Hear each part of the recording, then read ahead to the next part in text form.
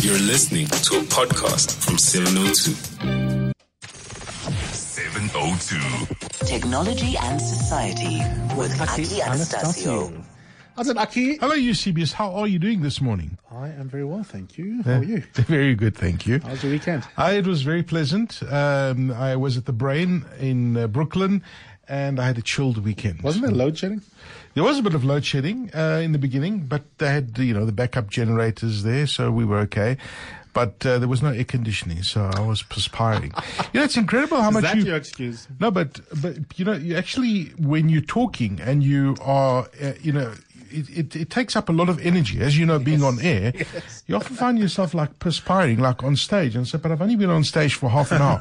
Why am I perspiring this? I haven't done any strenuous exercise, but yet it makes you perspire for some reason. Totally get it. Yeah. Okay, we've got three fantastic stories. Which one do you want to start with? Well, let's start off with the antibiotic-resistant bacteria, and this has come out just out of MIT. We spoke a few weeks ago about a drug that they created using artificial intelligence and deep learning. Now they've used a machine learning algorithm, these researchers at MIT, and they've designed and identified a powerful new antibiotic compound. Now, the laboratory tests the drug killed many of the world's most problematic diseases causing bacteria, for example, including some strains that are resistant to all known antibiotics.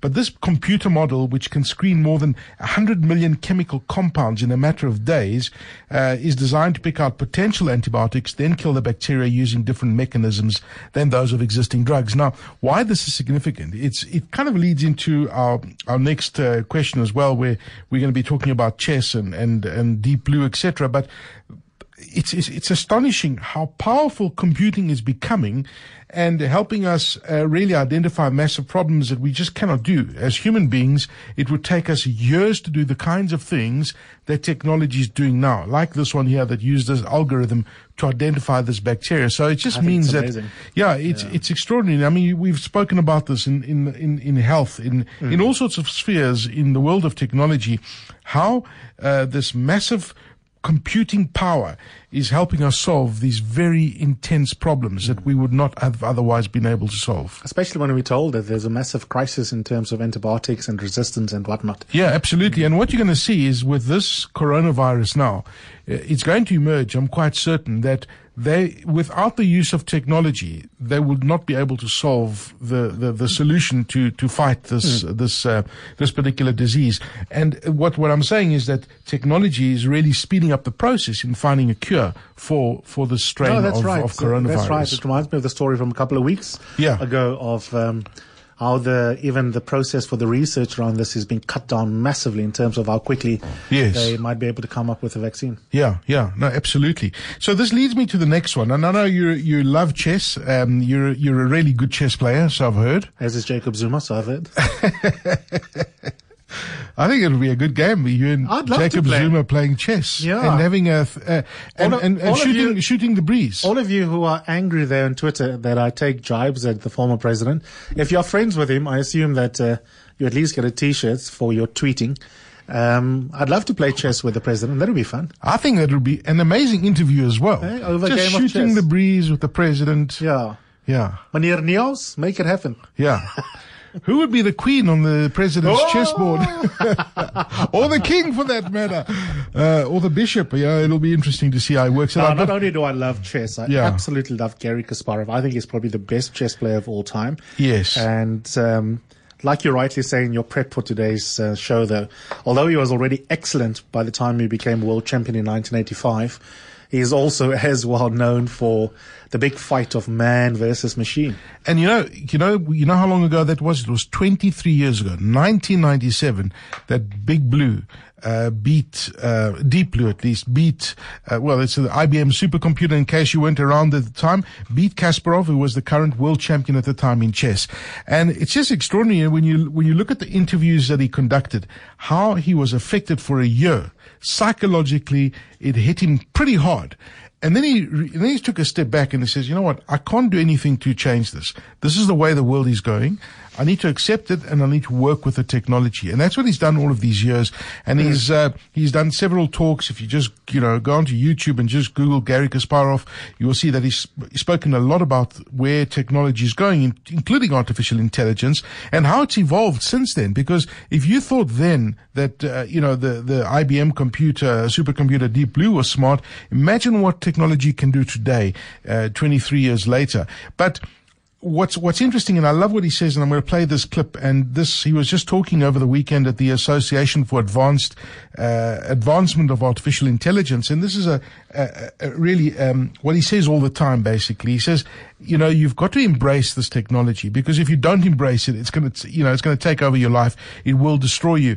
And this is from his recent TED Talk, what he says, and I think it's really powerful when you hear a man who was on top of his game, literally, and he lost to a computer, and he had every reason to feel bitter and really withdraw from the world, but he hasn't. He's embraced the technology. Here's what Garry Kasparov has to say about artificial intelligence, machine learning, and where the world is going.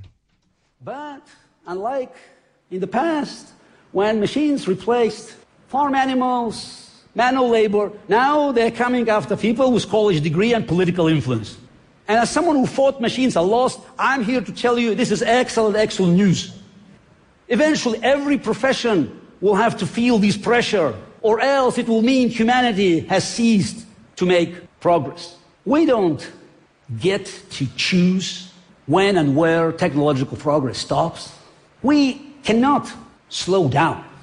In fact, we have to speed up. Our technology excels at removing difficulties and uncertainties from our lives. Machines have calculations. We have understanding. Machines have instructions. We have purpose. Machines have objectivity. We have passion. We should not worry about what our machines can do today. Instead, we should worry about what they still cannot do today. Because we will need the help of the new intelligent machines to turn our grandest dreams into reality. And if we fail, it's not because our machines are too intelligent or not intelligent enough. If we fail, it's because we grew complacent and limited our ambitions. Our humanity is not defined by any skill, like swinging a hammer or even playing chess. There is one thing only human can do. That's dream. So, let us dream big. Yeah, I agree with it. Yeah, he's spot on, eh? Look, there's an inner emotional landscape that we have, the aspects of our existence as social creatures, way in which we relate to each other. Yeah. That cannot be reduced to an algorithm. And that's the fundamental, I think, threshold that a machine can never jump over. And he's right about that. Yeah, he's 100% right. The other thing that's obviously correct, and it's so obvious I think sometimes forget it in our fear of machines taking over the world, is that machines don't exist outside of what human beings design. Spot on. How we work with them, which is a point that you've made many times on the show before. And we really need to remember that. We sometimes, when we have these dystopian ideas of where this might go, imagine literally machines developing personhood and features of being a person. I mean, that's obviously preposterous. No, absolutely.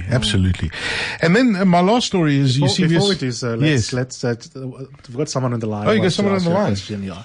Hello. Someone wants to speak to you other than me, Aki. There are some people who like you, like Nikki in Rand Park Ridge. How's it, Nikki? How's it? Just a quick question. What is the name of that software program at MIT? Or a contact, or can you put it on the website? Which software? The one that I was speaking about the antibiotics? Correct. Oh no! This is a computer model that they've actually designed themselves. It's not commercially available. They've got different models that they run, and they're using very powerful computing that's out of the reach of most of us. But having said that, it's in a year or two already now. I mean, you can use that machine learning power of running stuff in the cloud that you couldn't do 5 years ago. But this specific computer model is being used by the the MIT researchers, and it's kind of a closed experimental. It's in closed experimental phase at the moment. Just Google artificial intelligence identifies new antibiotic and look for an MIT link. Yes. Nikki, and then you'll see some more about that story. Thanks for that question, and love the fact that you're listening closely. The battle for truth continues. Well, yes, and I think this is going to be a significant year. When you look at politics and where politics are going, and how many I said truth. The truths, exactly. How many untruths there are, especially this year leading up towards the US elections. And of course, Twitter has been one of those platforms. It's fantastic and it's great, but it also is a very dangerous platform in terms of spreading harmful, misleading information. We've seen it in this country with the bots. We've seen it in our very own politics about incorrect information, how people attach themselves to that information and start retweeting. And before you know it, you don't know whether to believe if it's true or not. We know if it is true or not, but people who are not as knowledgeable about news affairs, for example, and certain things that happen in politics might take something for granted. So what Twitter is doing is they are experimenting, attaching a large orange stick, almost highlighting something that could be potentially harmful and misleading, to warn people to say, hang on, we're still fact checking this, don't believe what you read just yet. And then what they do is that they're using their power of the amount of people that are on the network, for example, that will start verifying if the information is correct or not.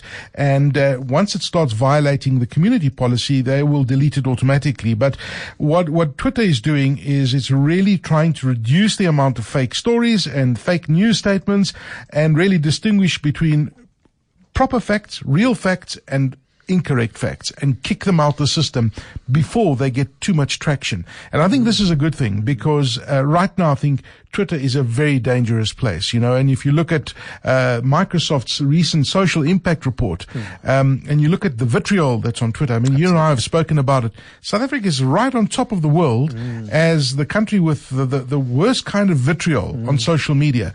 And people really go and get really personal on social media, but that's a separate issue altogether from our discussion. But really it is looking at sorting out misinformation, misleading quotes, and really deleting the fake stuff completely off Twitter. So it's really, really a clean feed that we can all believe that it's been verified and it's true news and not fake news. Absolutely. Have a beautiful week, Aki. We'll do it again next week. Bye-bye, Yubi.